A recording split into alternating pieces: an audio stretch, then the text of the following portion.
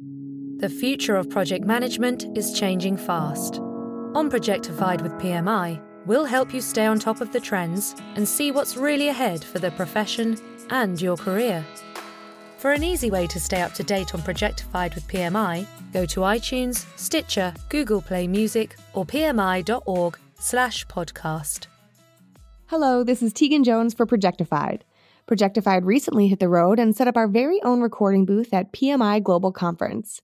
And while we were there, we met with one of the keynote speakers, Bob Safian, who is the former editor-in-chief of Fast Company. He's been tracking innovation and technology for years, so we wanted to hear more about the changes he's seeing in the business world and what it will take to succeed in the future. Let's go to that conversation now. I'm here with Bob Safian, the founder of the Flux Group and one of this year's keynote speakers here at PMI Global Conference.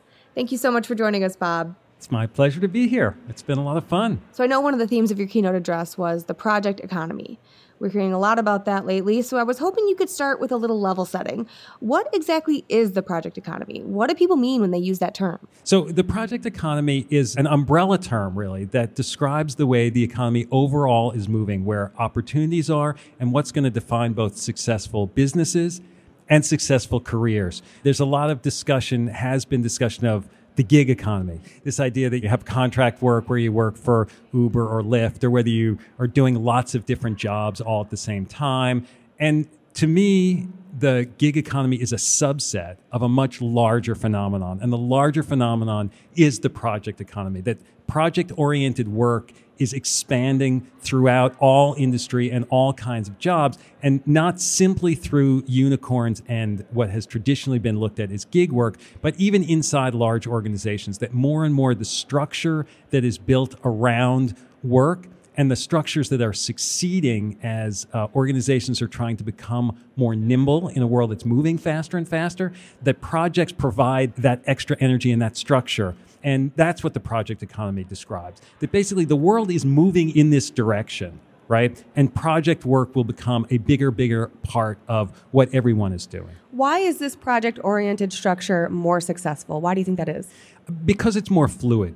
You know, the traditional hierarchical structures in organizations can be incredibly efficient, right? But they can also become stilted.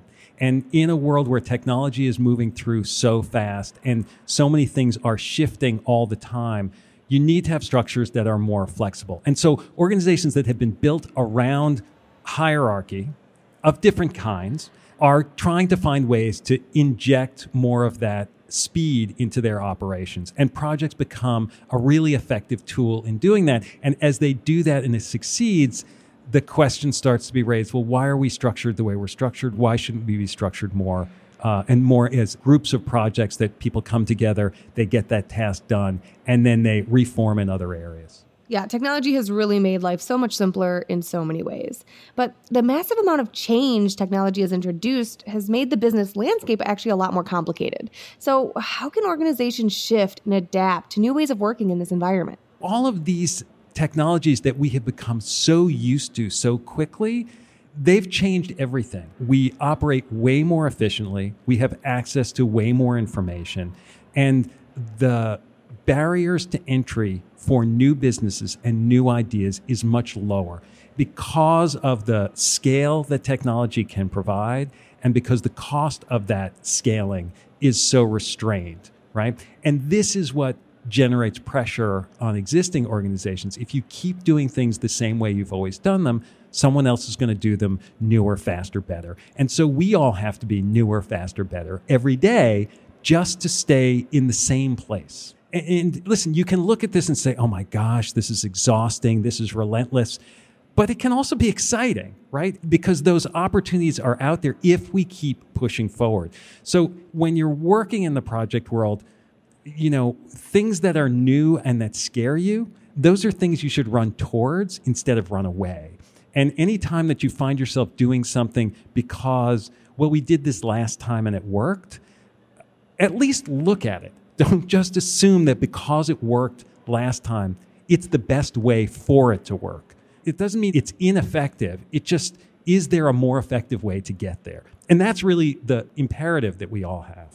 So how do leaders need to think differently in order to be able to lead their teams in this way, right? Because it's easy to say, oh, don't be afraid. But then when you're looking at a balance sheet, right, that is millions, billions of dollars, it's a lot harder to throw that fear away. How can they change the way that they're thinking? Yeah, there's a lot of assumptions in business that if you set things up the right way, you can eliminate risk, okay? And that's always been fiction, but that fiction is being revealed more and more. All right. And so the reality is that there is risk in business. There's risk in every action we do. And what risk means is that sometimes stuff isn't going to work out, right? You're going to try things and it's not going to work.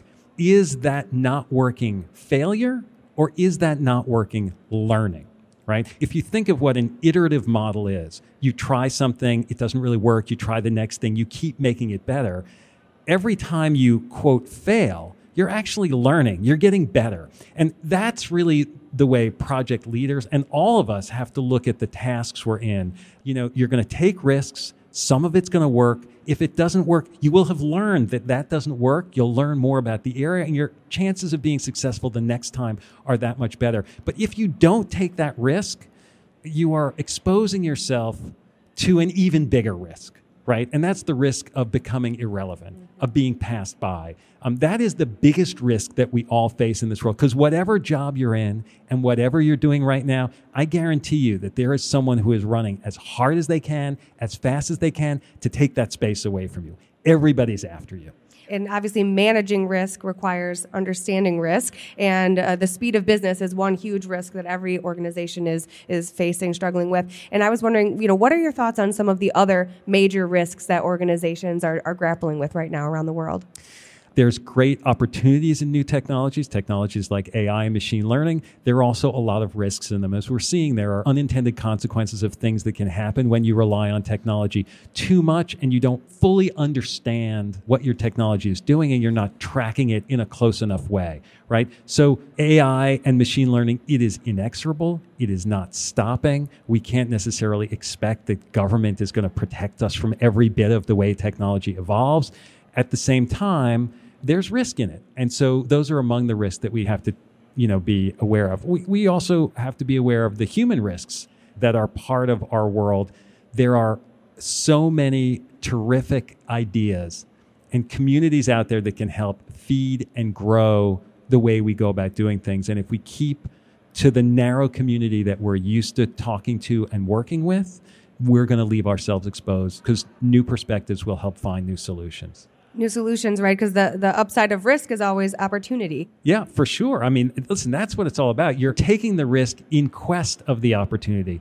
You have a vision for a place you want to go to, right? There's a professor at Harvard Business School named Hiro Takeuchi who talks about the difference between an outside-in theory of a business and an inside-out theory, right? And the outside-in theory is the sort of the traditional historical way, which you look at the marketplace and you see there's a gap in the market somewhere. And so you're going to create a product to fill that gap and sort of use that as a beachhead and then kind of expand out from there, right? What Hiro talks about is an alternate way, which is an inside-out theory of business, which is basically saying you have a vision of a future world that doesn't exist, right? A future world, a future product, a future way we interact. And so what your enterprise then is geared to do is to bring that vision of the future to reality. Right? And that's starting from a very different place. You can imagine things that are very different than just filling a spot that's vacant in an existing product line. Now, all organizations need to do both. I'm not saying that, inside out is better than outside in. I think we need to have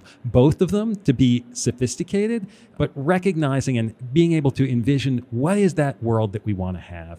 That's where the opportunity is. And it's exciting. We all want to dream. That's what we do. And, then we can bring those dreams to reality. That's one of the things that I love about the project community, that project work brings these dreams and makes them tangible, makes them real. And when you're talking about opportunities as visions or dreams, right, then the opportunities seem limitless. They are limitless. They are. It's only our imagination is the only thing that keeps us from finding something new and dreaming something new. We have to lean into that imagination and allow and create environments. You asked about what managers do. You have to create environments where people are allowed to dream, right? Where ideas can flow and flourish. That doesn't mean that you can do everything, right? As one of my colleagues said to me, we can do anything, but we can't do everything. But you can dream for everything to be able to find the dream that you can coalesce a team around where you can really, have impact. So what are the dreams that you think are gaining the most traction right now? Where are some of the opportunities that are materializing in this project economy? If I'm a project manager, like trying to imagine my future career, where are some of these opportunities that are opening up for me, in your opinion? The economy is shifting, right, because of technology. And, there's this expression that's used, knowledge workers. In the future economy, almost everyone's going to have to be a knowledge worker, right? Anything that can be done by a computer or by a robot is going to be done that way. It's going to be more efficient. But knowledge workers can delve into many different areas, right? And so as that knowledge work grows, there will be opportunities in lots of different spheres. If you try to conceive what retail is going to look like, right? Or what healthcare is going to look like. All of these things will look different when we remove the places where human interaction isn't needed, but then we lean into the things that humans can do. And this is the line that I think we need to get comfortable with, is knowing really what the human interaction is versus, what we rely on machines for, which make our lives wonderful and much better and much simpler. But there are some things that, you still enjoy doing with people like this. Yeah. Right. And change is incredibly exciting. It's incredibly empowering, but also it can be a little bit scary. It's like surfing, right? And if you're in the ocean and you try to fight the waves, you get tired. It can be dangerous, not a lot of fun, right? But if you're in the water and you're like, I'm going to ride these waves, I'm going to surf these waves, then it is fun, right? And the more you do it, the better you get at it and the more fun you have with it.